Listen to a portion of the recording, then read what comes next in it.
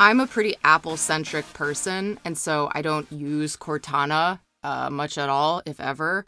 But I have to keep reminding myself, don't forget about Cortana, especially for business. Microsoft sees the popularity of Alexa and Google Assistant and figure they can be gateways to Microsoft Office, Microsoft Teams, and other services.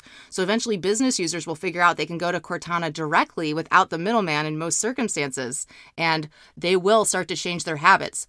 Voice will be used in business settings way more than it is now. And even in the UK, you've already seen a 32% increase in the amount of businesses saying that they will be replacing human secretaries and PAs with virtual assistants.